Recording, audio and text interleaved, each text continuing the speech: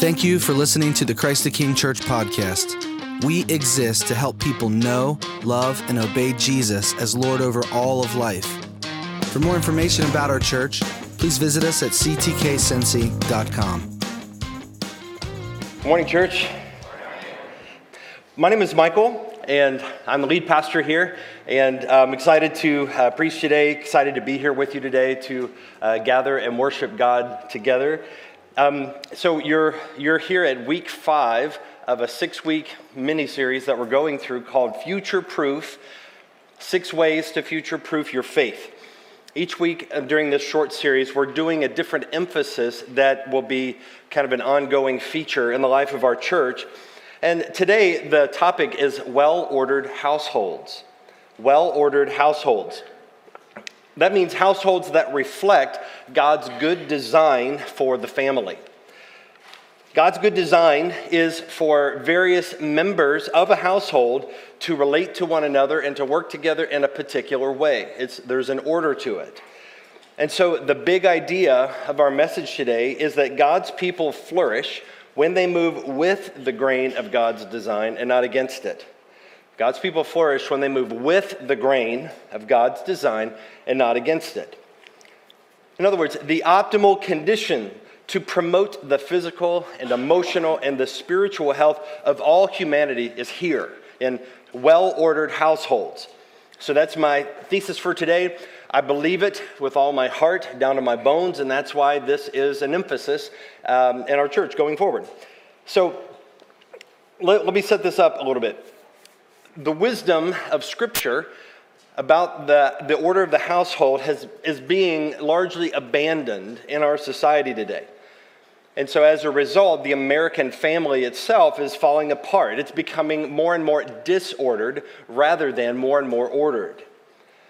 We see things like birth rates on the whole are decreasing. In fact, we've fallen below replacement rate in the United States. So, 50 years from now, we will have a diminished number of people because we're not replacing ourselves. Marriage rates themselves are decreasing because people see less and less value in marriage itself as an institution. In fact, marriage itself has been redefined, or at least attempted redefinition by the Supreme Court, when in 2015 they decided to play God and invent a new category of marriage called gay marriage, which is a fiction. It doesn't actually exist because that's not the way God designed the world. Now that was seven and a half years ago. That happened in 2015 in the summer. But in the 7.5 years since then, the fallout is pretty obvious. If we're paying attention, we're seeing that a style of bold and aggressive androgyny has taken its place. It's the spirit of the age now. Now, God designed the household with a self-evident logic to it, right? There's a self-evident order or logic to the household. You have a man and a woman. They get married. The two shall become one flesh. They become a father and a mother. They have children, and they pass on a legacy, and their commitment to one another is the stabilizing environment that the children are brought up in. Now, what we see with the LGBTQ movement is that there's no sense of order to it. There's no rules, really. There's no sense of this is the way things ought to be. Everything gets to be defined by the individual desires of the people a part of it. So there's no logic, there's no purpose. It is impossible for procreation to take place. It's just erotic idolatry. And so the core message of the LGBTQ movement would go something like this. My erotic desires must be affirmed and celebrated by everyone, everywhere, no matter what. That's not an order. That's not even a household. That is a sexual contract between people. So what we need to do is recognize that our vision of Scripture that we believe in and we want to uphold as a church, the vision of Scripture of well-ordered households, it doesn't enjoy broad cultural support the way it might have in a previous generation. The household itself is in disarray, and the culture itself, we can't look out across the landscape and look at politicians and cultural leaders and thought leaders and other people that are the pacemakers of our culture and say these people are helping to promote and uphold what the Christian faith would say is a good ordering of the household and good for society. We don't see that happening in the culture now. And so we also need to recognize that there is a sense of inertia. There is a sense of development and movement to where it's constantly changing. It's a moving target. And so the inertia on this issue is moving in the wrong direction. It's not moving, there's not a correction where people are saying, hey, we need to reclaim something that's lost. In fact, the inertia is moving in the opposite direction, away from a good and orderly vision of the household. And so that's why, as a church, we can't control what the world does, but we can control what happens here in our own church body. So for this reason, Christ the King Church will champion biblically faithful households. We want to promote it and to encourage it in our church. And so it's a point of emphasis. We're talking about being a future-proof church, which means a church that will be faithful and strong through the generations, because I want this to be a church that you can send your great-grandchildren to. And what your great-grandchildren will find will be something that is faithful in continuity with the way our church is today. That it won't drift with the culture. It won't move away from faithfulness. It'll be steadfast and unshakable, and we'll stay true to Scripture. But that doesn't just happen automatically. We have to put effort into it. We have to see where are the headwinds and where's the inertia. Where are we being tugged in one way or another that could be away from fidelity to Scripture, and fortify those areas to make sure we don't drift along with it. So a church is only as strong as the households that comprise it. We've talked about being a church that's like an oak tree that can stand in a field and there's wind that's blowing it around, but it's immovable. It stands strong. So an oak tree church will be comprised of oak tree households. So what that means practically is that as a church, we want to equip you and to resource you and to help you and to encourage you to build oak tree type households in our own church body. We want to encourage healthy and strong marriages. We want to encourage and build up children that are well protected and well discipled and catechized in the Christian faith, so that they can leave a legacy for Christ, just as you passed on a legacy to them. And we want to do it because that's God's design. This is the way God made the world to operate. It's true, it is good, it is beautiful, and it's future-proof. So that's where we're headed. Let's dig in. I want us to look at Scripture. Titus chapter 2 is where we'll begin. Normally, we just go straight through books of the Bible. In this series, we do jump around a little bit more. But we're in Titus chapter 2, verses 1 through 10. So if you have a Bible, turn there. And I believe my screen should be on. Do we have it? I pushed my button earlier. First time this time. Okay, let's listen to the Word of God. Titus chapter 2. This is the Apostle Paul, and he said, "But as for you, teach," he's giving Titus this instruction, "teach what accords with sound doctrine." Now just hold that phrase in your mind, because we'll be returning to it. Teach what accords with sound doctrine. Next verse. "Older men are to be sober-minded, dignified, self-controlled, sound in faith and love and in steadfastness. Older women, likewise, are to be reverent in behavior, not slanderers or slaves to much wine. They are to teach what is good, and so train the young women." Train the young women to do what? Well, it says here, to love their husbands and children, to be self-controlled, pure, working at home, kind and submissive to their own husbands, that, here's a phrase, the word of God may not be reviled. So we'll get to this in a little bit later, but Paul is connecting the honor of the word of God to a particular pattern of behavior within the household. You see that? So we have a legacy component you see developing here. You have older men, you behave a certain way. Older women, here's the way to behave. Now, older women, pass on these values, these principles to the younger women. And younger women, here's how you can apply them. And the effect of this is that the word of God will be upheld in some way, will not be reviled. Likewise, urge the younger men to be self-controlled. So you see older men, older women, younger men, younger women. Show yourself, so here's Paul speaking to Titus. Show yourself in all respects to be a model of good works, and in your teaching, show integrity, dignity, and sound speech that cannot be condemned, so that an opponent may be put to shame, having nothing evil to say about us. Bondservants are to be submissive to their own masters in everything. They are to be well-pleasing, not argumentative, not pilfering, but showing all good faith, so that, here's another phrase I want you to notice, so that in everything, they may adorn the doctrine of God our Savior. This is God's word. Now, let me make a few observations about this text, and I'm not going to develop this or spend a lot of time explaining it, but let me just share the observations with you. 7 of them. 7 observations about the text. It should be pretty straightforward from a reading of the text. Number 1, Paul urges Timothy to teach what accords with what he calls sound doctrine.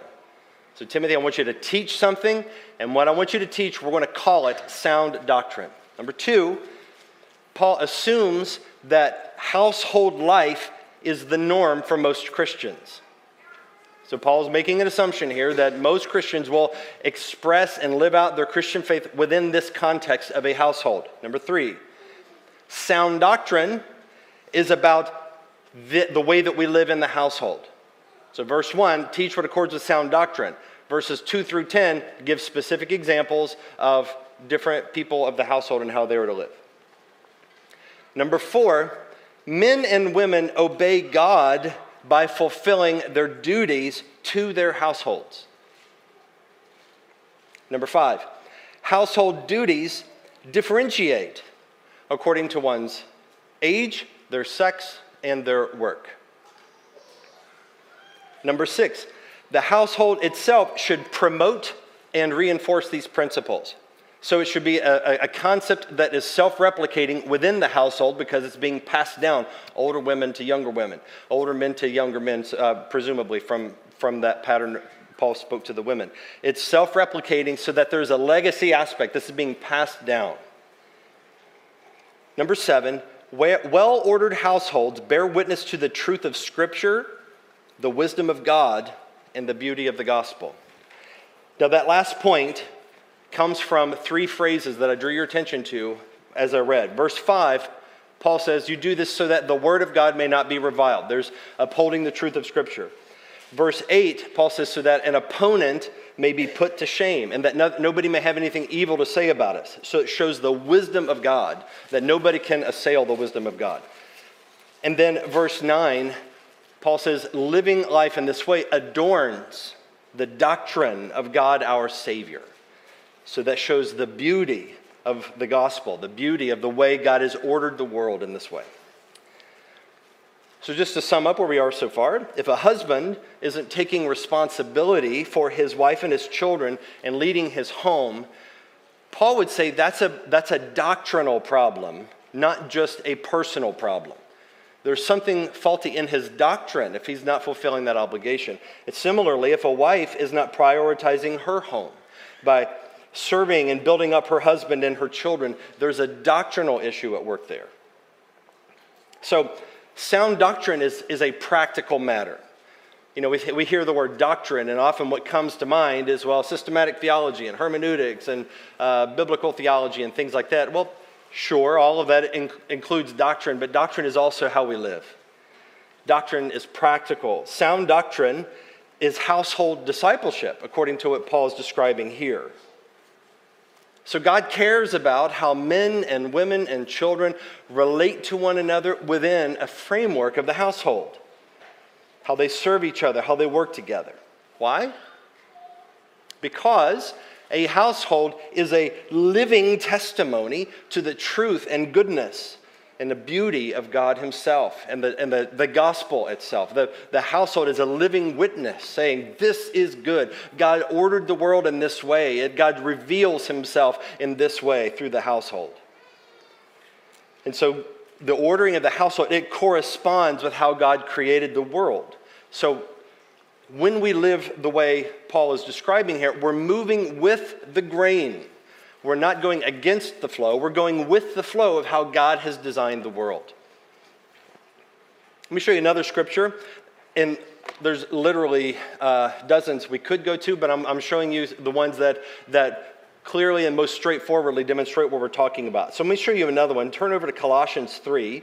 And I'll read 4 verses here. And in Colossians 3, pay attention particularly to a sense of structure or order. Colossians 3:18, wives, submit to your husbands as is fitting in the Lord. He says it's fitting in the Lord. It's like this is something that is congruent with the way God's designed the world. It's fitting. Husbands, love your wives and do not be harsh with them. If you're familiar with Ephesians 5 and 1 Peter 3, there's other places that flesh this out more, but this one is brief. Children, obey your parents in everything, for this pleases the Lord. Fathers, do not provoke your children, lest they become discouraged. In this text, we have a framework, a basic outline and order of the household. So let me just review what we just read in Colossians 3. Husbands and fathers, they are responsible for the overall well-being of their household. And that would include leading, protecting, providing for the members of the household. Wives and mothers, they are responsible for the help and support of their husband. And primarily the way they would do this is by the day-to-day management of the children. Taking care of the kids and prioritizing the management of the children. Number 3, children are responsible for their obedience to their parents, and conversely, parents are responsible to enforce the obedience of their children, to make sure that the kids know that they're supposed to obey their parents. Kids aren't born with that knowledge innately. If you have kids, you know what I'm talking about. Number 4, servants are responsible for being submissive to their employers and working as unto the Lord. And I don't want to derail us too much here. I'll just make a quick side note. In the ancient world, the household was not merely mom, dad, and kids in a minivan. In the ancient world, the household would include a network of relationships that could include multiple households, multiple layers of people that are connected to one another, working together. So if you know the book of Genesis, Abraham had a household of 318 fighting men who could go to war, and that was before he had any biological children. So the idea of a household in the ancient world was very broad and expansive. And so the command to servants here would be something like a butler or something like that, a person that would live and be connected to you, and more than just showing up to do housekeeping, but showing up and helping you manage the household. So that those people were included, and this order that Paul's laying out here is broad enough to encompass even that layer of relationship within the household. So obviously, there's going to be overlapping responsibilities, right? Individual gifts and strengths are mixed in. You have different personality types. You have different ways that people that are gifted and they operate differently. And so that Paul doesn't prescribe down to the granular level every little duty. There's not a set of to-do lists that are attached to this text. He gives principles. He gives a framework. And he says, operate within this general framework, knowing that relationally there's going to be a negotiation. There's going to be a way that men and women and they figure out who does what, how do they operate. But the overall framework, Paul is saying, you need to honor the framing of this. And the framing is, husbands, you're responsible. Just like whenever Adam and Eve sinned in the garden, whenever God came to the garden, he wasn't saying, hey, Adam, hey, Eve, where are you guys? Come out. No, he's calling to Adam. Adam, where are you? They both sinned, but God was calling for the man because he was holding the man responsible, because the man was the one that God was holding to account. He was responsible for his household in the garden. That's the way God designed it from the beginning, and Paul is just applying those ideas here in this text. So when a Christian household is ordered this way, then it is operating the way God designed it to operate. It's not saying it's perfect. It's not saying there's not going to be problems or difficulties, but that's the general flow of household life. It operates within these parameters. And God blesses that. That God blesses that. That's not I don't think we should be afraid to say that to live in the way that God designed us to live, that there's a blessing that is part of it, because the obedience and moving with the grain of creation is a blessing. And God blesses and makes fruitful the way that we live if it's in obedience to Him. So what we could conclude then is that households that operate this way are stronger, they're more stable, they're more enduring, they're built to last. Going on theme here, they're more future-proof. And in a fallen world, there's going to be sin, right? There's going to be problems. There's going to be all kinds of ways that the things could get out of hand. But what we're looking at here is a blueprint. Here's a sketch of how to order our households as God designed it. And of course, no household is perfect. And I don't want to minimize or underestimate the destructive power of sin. So it's not hard to think of examples, and I'm sure some of you may already have half a dozen examples in your mind of, yeah, but what about this? What about that, Michael? You haven't thought about that, did you, Mike? Yes, I have thought about that. I can think of all kinds of ways that this can go way out of hand, to where the structure itself could be abused and manipulated for sinful purposes. You can have bad marriages. We know that that's a thing. You can have manipulative wives. You can have domineering, controlling, abusive husbands. That's a thing. These things can happen. People can exploit one another. And so the design of the household is not a promise that it will be a sin-free or problem-free environment. But it does mean is that this is the way to protect and to mitigate against the various manifestations of sin. Sin will manifest itself, but there's a faith aspect of trusting God that this is how God has designed it, and we're blessed, and it is better to move with the grain of how God designed it, even though we're going to be able to identify problems in a fallen world. So I'm not denying that there's problems. The problem is that human sin is at the root. Human sin is the problem. What happens a lot of times is that people don't blame the sinfulness of human beings, they blame the design. They say, this must be a design flaw. That's why my marriage is in such bad shape. God tells me to act this way, and I don't want to act that way. And there's this problem in my marriage because we're not getting along and things are going rough. So it's like we need to abandon the blueprint. We got to figure out some other way to operate. But we blame the design, which is a tacit blaming of the designer. When human sin, our own hard-heartedness, our own rebellion is really to blame. And added to that, the fact that in a household, there's more things beyond your control. So if you're trying to discipline yourself in some way, if you're trying to lose weight and eat healthy or exercise or something like that, if you do it or if you don't do it, that's all on you. But in a household, there's other people, other factors that play into it. And that's a complicating factor, so I'm not denying that. But the design itself it requires the participation of all the household members, and ultimately, who would be responsible for ensuring that everything is operating that way? It'd be the father, right? Because the father is the one that is the head of the household. He would be the one that God will look to say, husband, father, it is your job to ensure that your household operates in an orderly way. But in the modern world, like I said, the tendency is to blame the design. You say, well, the design must be off. That's the problem. The design must be off. And so what we try to do is remove from the household order things that we find problematic, that we think are difficult. And so what we've been doing over the last century or so in particular is playing a game of Jenga with the household, to where there are essential features of a well-ordered household, and we're like, well, I don't really like that part. So I want to just pull that piece out, but you're pulling a piece out of the bottom because you're pulling something out of the design. So, for example, you'll have, the feminists. Feminists will say things like, well, let's pull the husband's headship out. We don't like the husband's headship.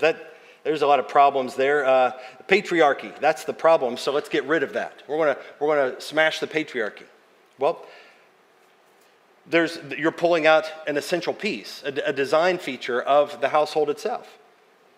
And feminists might say, well, while we're at it, let's get rid of the wife's primary obligation to manage her home, to be attentive to the raising of the children. Let's get rid of that too, and we'll pull that piece out. Well, then the abortion activists come along, and they're like, well, hold my beer. Let's kids are an obstacle. Kids are a big problem. They can be a headache and hard to work with. So let's just make marriage about sexual fulfillment rather than, getting kids into the mix. So we'll remove children as a potential outcome of a marriage. Well, then the Supreme Court comes along and says, well, hold my beer. Who's to say it's a man and a woman? The Supreme Court ruled in Obergefell, well, how about two men? Why not have two men get married? How about two women get married? Who are we to decide? Well, then the LGBTQ activists come along and they say, well, hold my beer. What's a woman? What's a man? How can you even define these categories? They're meaningless and irrelevant. They're just social constructs. Now you might think I'm overplaying my hand, but I promise you, these ideas are connected. They're connected. And so what we've been doing is this game of Jenga, to where piece by piece we've pulled out. And can anybody deny that the modern household is in a state of disarray?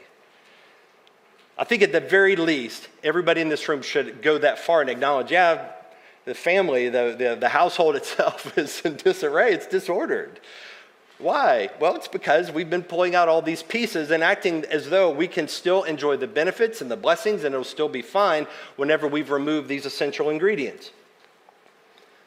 So going back to the wisdom of Scripture, Titus 2 and Colossians 3, those texts are load-bearing. They can bear weight. They can take on a heavy load because they can account for lots of different ways that the household can have trouble, can be problematic, but the basic structure is intact, and it flexes. The basic structure can flex. Kind of like I looked up this week. There's a skyscraper in Dubai. It's like the tallest building in the world. Khalifa, what was it? Burj Khalifa, I think is the name of this building. Tallest building in the world, but at the top level, even though this building is, you would think a building that tall, it's got to be extremely strong. It's got to have the most rock-solid foundation.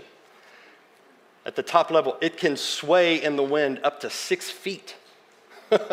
Imagine having an office on the top floor, and you're like, whoa! It's like you can sway, but the household is like that. It's this firm, steady foundation, but it can sway at the top level. At the top level, you might think of a lot of ways. It's like, well, what about this? Or what about that problem? What about divorce? What about abuse? It's like, well, that you don't need to eliminate the structure to account for and to deal with the sway of human life, the sway of sin. This skeletal structure of Titus 2 and Colossians 3, and there are other scriptures. If you would like a list, I will be happy to send them to you. But it is right there on the surface of Scripture. You don't even need to know Hebrew and Greek. It is right there in the plain English. And a society is held together by the households that comprise it. And so, as the household in America is falling apart, that doesn't bode well for our society. Now, cultural trends, things happening in society, like I said, we can't control that. What about us here? My desire is for Christ the King Church to be the kind of church that no matter what happens in society, that we have got this firm foundation. We have got a culture of orderly households that can sustain and withstand the cultural headwinds, whichever way they tend to be blowing. So these are big ideas. I want to spend a few minutes drilling down into some more practical things. Now, as you can imagine, there are 1,000 things I can say.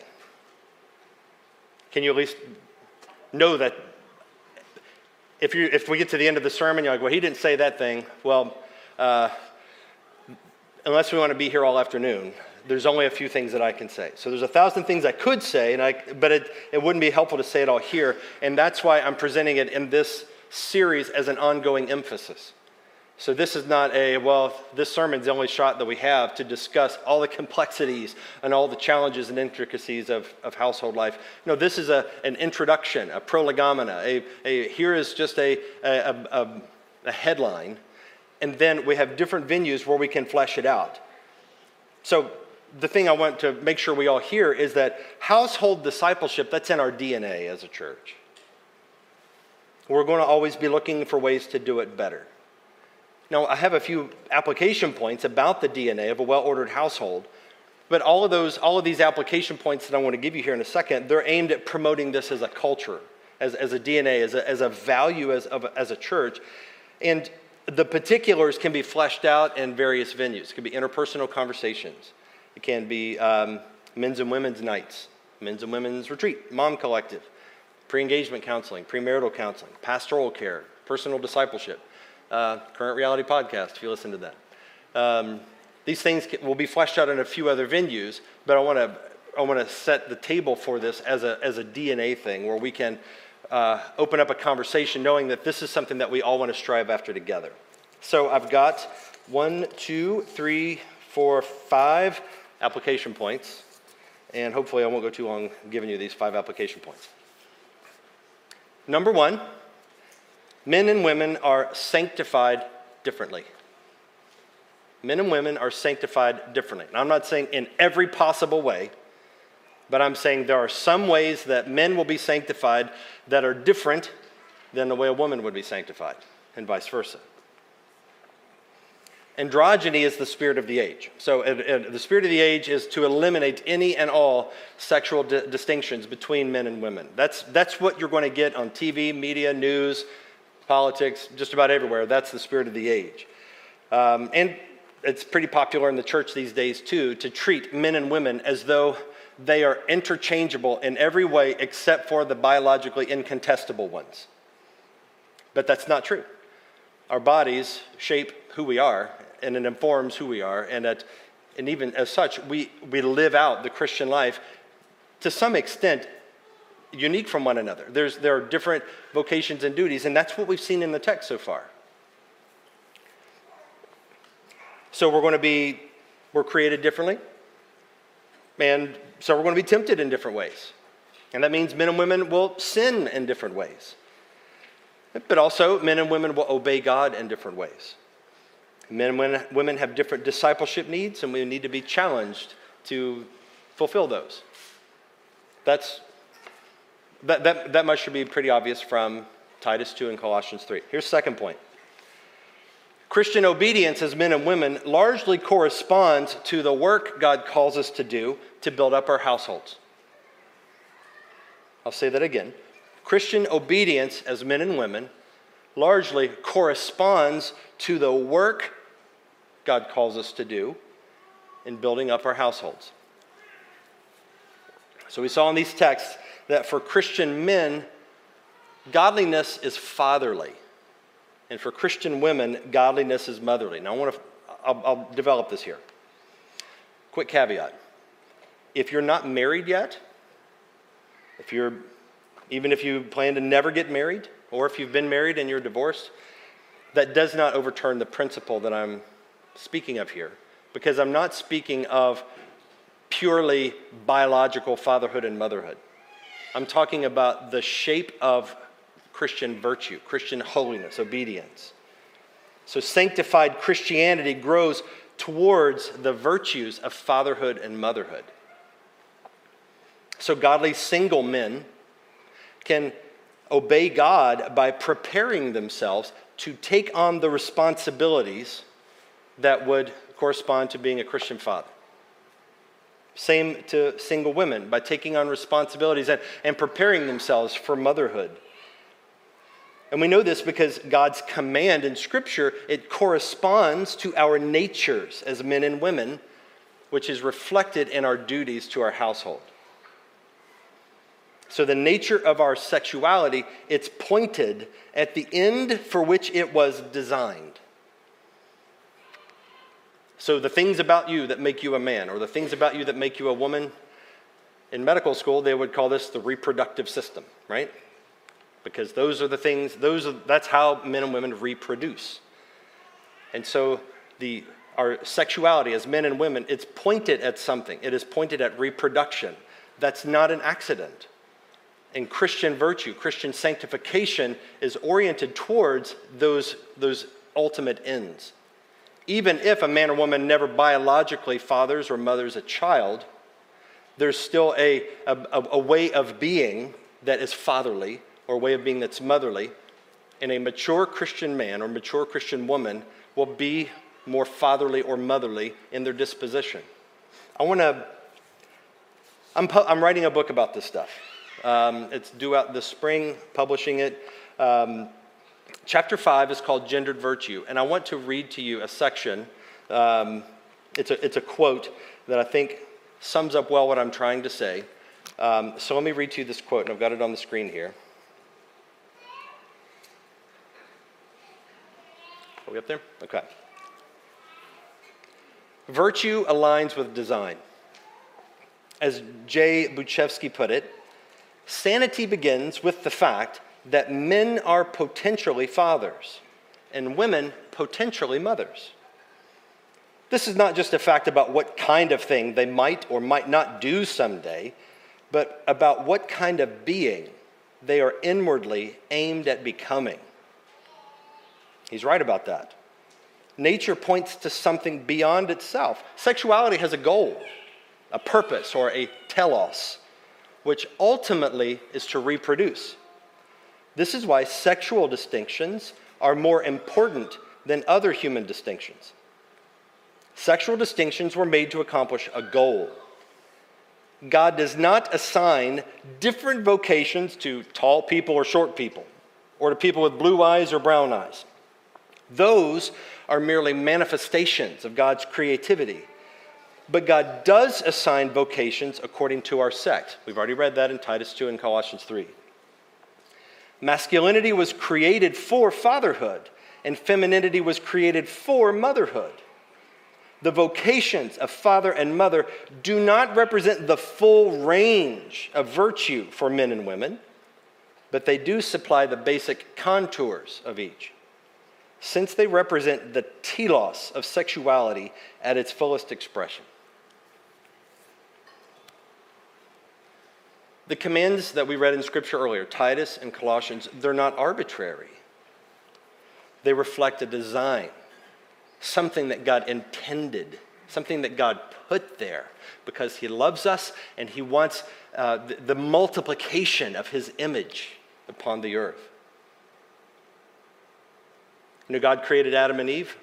That's the only time God ever created by His own hand image bearers. Every other image bearer since then has come about through human sexuality.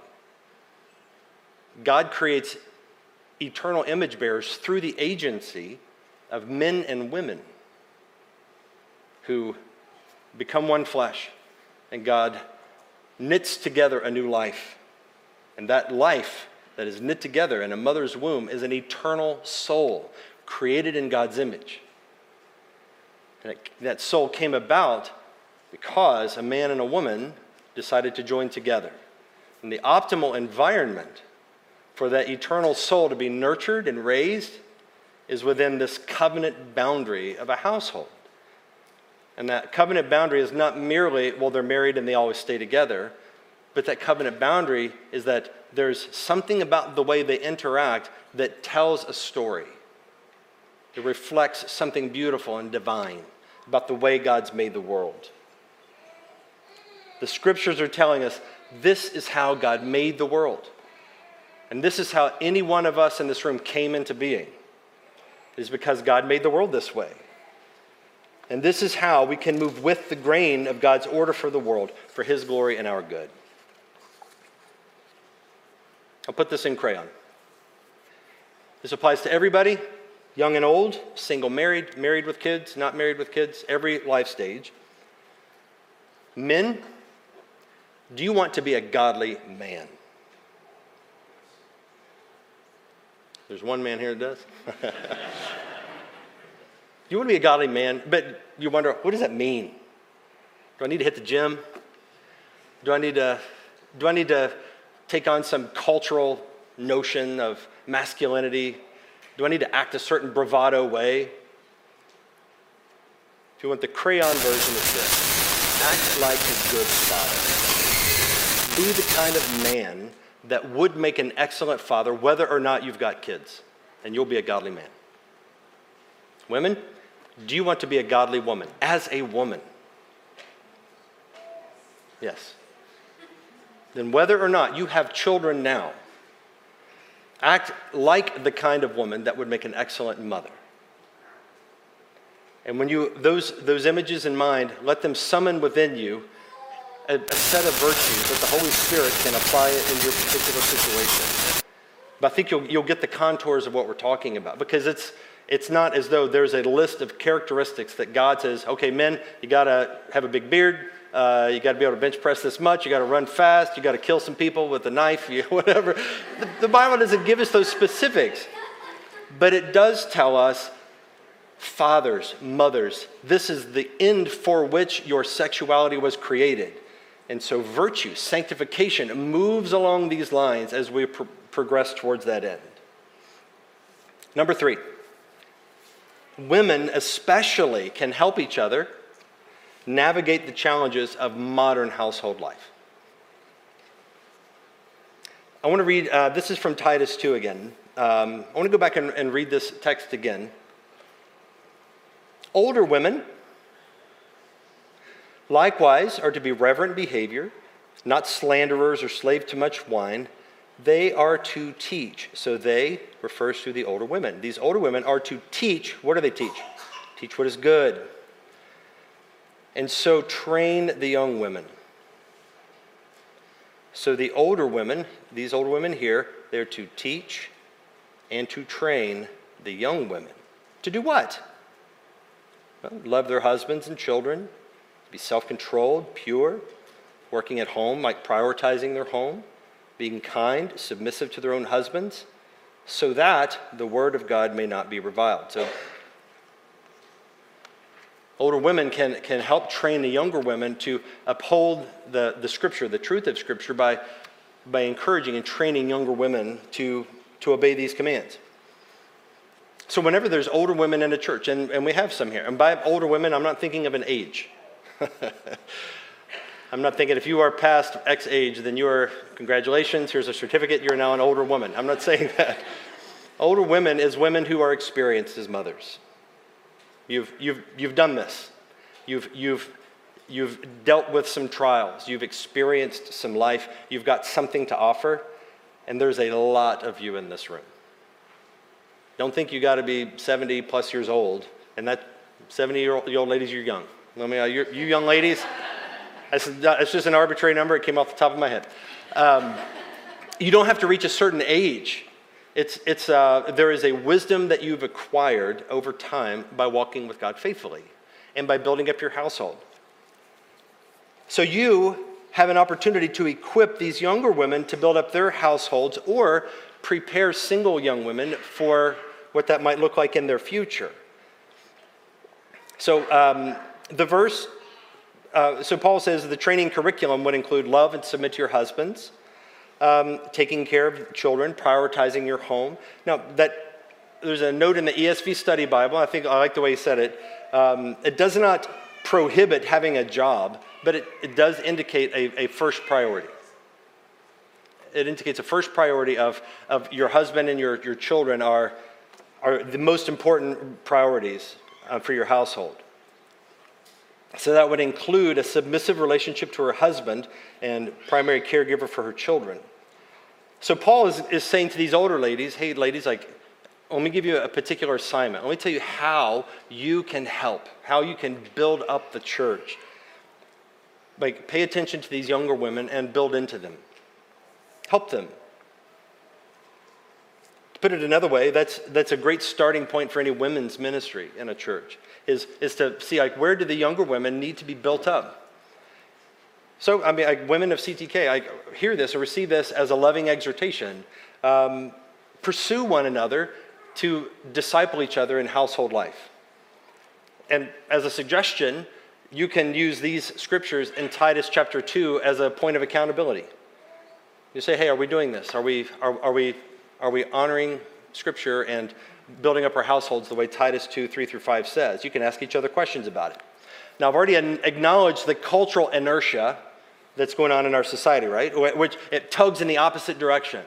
It tugs against household life, away from these things.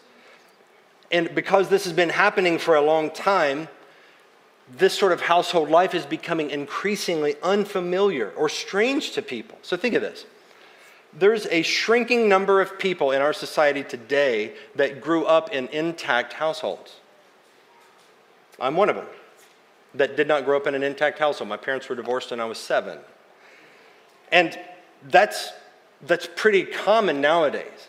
But think of how few it is where you have young men and women that grew up with Christian mom and dad that loved Jesus, part of the church, and raised them in the Christian faith, stayed together, marriage in a loving relationship. That's becoming more and more rare, right? So at the very least, you have a population, a generation of people where it's rare to find somebody who saw that growing up. They saw that in their house. They saw, here's mom, here's dad. I see how they relate to one another. I see how that was modeled in my church, and I saw how it fleshed itself out in particular scenarios. And so it's becoming a lost art in some ways. Not entirely, but it is becoming something that is harder to find. It's not as common. And a lot of kids nowadays are, it's becoming even further removed, where you have different scenarios that are not God's design. Now, God's grace is greater, right? I mean, God's grace is greater than our circumstances. And in the power of the Holy Spirit, Christians can overcome any obstacle. So I'm not saying it can't be done. I'm just saying that there's unique challenges whenever you don't have a culture that supports it. So there's a need for younger men and women to learn from older saints about how to relate to one another, how to discipline children. What I'm saying is Titus 2 is as relevant today as ever. All right, here's the fourth point. Single Christians should actively and prayerfully prepare now for marriage and household life in the future. So these scriptures assume that most Christians will get married and have children, and that's normative for the Christian life. And I've already said that marriage and household life and kids are devalued in our modern culture, and so a lot of Christians don't even think about it. It may not even be on their radar as much. And as a result, they don't prepare for it as much. It does not factor into future decision making for a lot of young people. Now, don't misunderstand. I'm not saying that because this is normative, I'm not saying that it is necessarily a sin for somebody to not be married. Being single is a life stage. I mean, all 4 of my kids are single because they're kids. It's a life stage. It's not a sin, but I'm saying it's an expectation, biblically speaking, that eventually Christian people will get married someday. And there is a stipulation of God calling a man or woman to celibacy for the purpose of uniquely difficult and challenging Christian service. So I'm acknowledging that too. But it is getting harder to find a godly spouse. And I know this because I've talked to a lot of single people here. You can't just assume that any person that calls himself a Christian and is single is a good candidate for marriage. So there's a preparation, there's a discernment that's necessary. And our message as a church is the same as Scripture, which is marriage is good. It's desirable. It's a blessing. It's a gift. And children are good and a blessing and a gift of God. So our desire is to raise up young Christian men and women who are great candidates for marriage. We're not going to have a dating service or any kind of dating app or anything as a church. I'm just saying, like, we want you to be discipled in such a way that if God brings the Mr. and Mrs. Right into your life, then you will be prepared and equipped because we've discipled you in that way. So I want the single men and women at Christ the King Church to hear this message. Your church wants to help you do that. We want to help you to pursue and desire marriage in a God-honoring way, and that's good. And so we'll champion it. In a world where marriage is devalued, I want you to take heart knowing that your church will never devalue that. And if you desire it, we say that is a good and God-honoring desire. I hope you would desire it. And in fact, most Christian singles that I know and have talked to, they want to be married, and that's a good thing. I want to encourage them in that. And over the years as a pastor, one thing I've seen a few times, I've spoken to several young women, and you have to ask a few questions to really drill down to the heart level.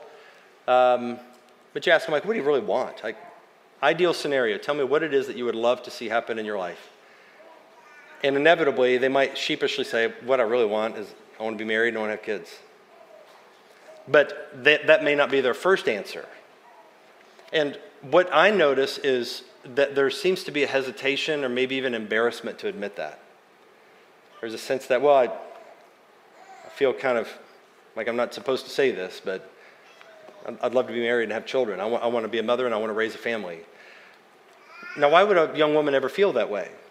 Well, I've never been a woman. I've never identified as one. So I can't speak to the emotions of a woman or the desires or feelings, but what I can say is the messages that I've seen encourage women to think of marriage and motherhood as more of a failure or fallback option, or, it's, well, you should aim higher. You're aiming below your potential. Wouldn't you rather be an astronaut? Wouldn't you rather, be a CEO or something? But wife and mother, really, is that the best you can come up with? As though she were aiming below her potential. And I'm like, what a horrible way to think, because I can think of, if I think of like the most glorious and beautiful and God-honoring potentiality within a woman is her ability to create image bearers of God from her own body. What could be more beautiful than that? What could be a greater or higher potential than that? So I would love as a cultural value for the women of this church to know, like, you don't have to be ashamed of that. If that's a good desire, and we want to encourage you in that. All right, number 5. Examine your own household by faith and receive God's grace, making adjustments as you need to. So in this sermon, we haven't gotten into all the what about scenarios, and the list has probably grown since the last time I've mentioned it. You probably have all kinds of, well, what about this situation? What about divorced people? What about single moms? What about abusive husbands? I've thought of all those, and there are answers for those. And I'm not discounting the reality, the difficult reality of any of those situations. Like I said, there's 1,000 things I can say, and there's different venues for those. I would encourage you to talk to older saints or a pastor. The elders would be happy to talk to you. Other trusted leaders at the church. But whatever you do, I want to encourage you to remember the grace of God as you take into account every what about scenario that comes into your mind. Because here's the thing, we need God's grace when it comes to household life. If there's one area where we desperately need to remember the grace of God, it is in these things which touch the soul at such a deep level. For a lot of us, there's an ache in our soul about household and family subjects because of some past experience, some experience from our childhood, some estrangement from our family. It touches a nerve, right? I mean, it touches the soul in a unique way because these things are part of the uniqueness of how God created men and women. It's a very deep personal thing. And so we need to remember that the grace of God, the blood of Jesus, applies in every possible configuration that we can come up with. We need God's grace, and we cannot neglect to remember that. The family, the household, contains the potential of some of the greatest joys and the greatest pain that humans can experience. So we need grace. Some family circumstances are extraordinarily difficult and complicated. And the biggest challenge of household discipleship is that it relies on other people that are outside of our control. So you might think, man, I want my household to look the way you're describing, Pastor Michael. But my husband, my wife, my kids, my parents, whatever, my ex-husband, my ex-wife, my stepchildren, it prevents it from looking that way, and now I feel like a failure. I feel like there is some golden pot of joy out there that I can never get to. That's not the way it works. God's grace is sufficient. The delight is in the gospel. The delight is in what Christ has done for us, that we are included and counted righteous in the household of God. The human household ultimately is a portrait of the household of God because redemption comes in the shape of a household. The blood of Jesus Christ is sufficient to cover our sins. There's total forgiveness. And it's sufficient to cover our complicated circumstances where things are less than ideal. And so my prayer is that as we conclude today, that we don't leave feeling this unnecessary burden or feel like this weight of sin crushing us like a weight. Rather, my prayer is that we will feel the freedom and the joy of the gospel, knowing that Christ's blood accounts for every sin and every what about scenario and every woulda, coulda, shoulda, done it scenario in our lives. And then the Holy Spirit says, what's next? Like, where are you now? Take inventory. And what course corrections can you make? Now, there might be reasons A through G that are totally out of your control. Jesus has got that. Don't worry about the things that are out of your control. But here at letter H, there's a small step you can take. What can you do? So my prayer is that we'll each come away with one or two things we can put into practice, trusting the grace of Jesus to cover our weaknesses, our sins, our regrets, and move forward in hope. Let me tell you my own testimony real quick as we finish. These sermons are longer in this series than usual. Normally it's like 40, 45, so if you're visiting, just know that this is unusual. As a father and husband, like, this sermon in particular is really convicting to write. Because you're thinking about stuff, and what runs through my mind is all the things I wish I could have done better. And wishing I could go back, man, if my kids were 5 again, if they were 8 again, I would change this or that. But you can't. And so for me, it's trusting God with where things are, knowing that Jesus is faithful.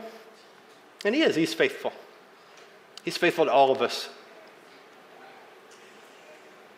I am sure in some ways that I haven't worked out. There are pieces of my own childhood that I want to correct in my own household.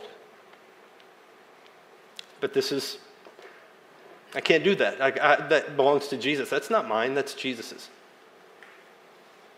And so for all of us, there are things that will touch a part of your soul that'll hurt. And I want you to hear this morning that my message to you is not a weight. It's not meant to be a burden of guilt. Of you should do it my way.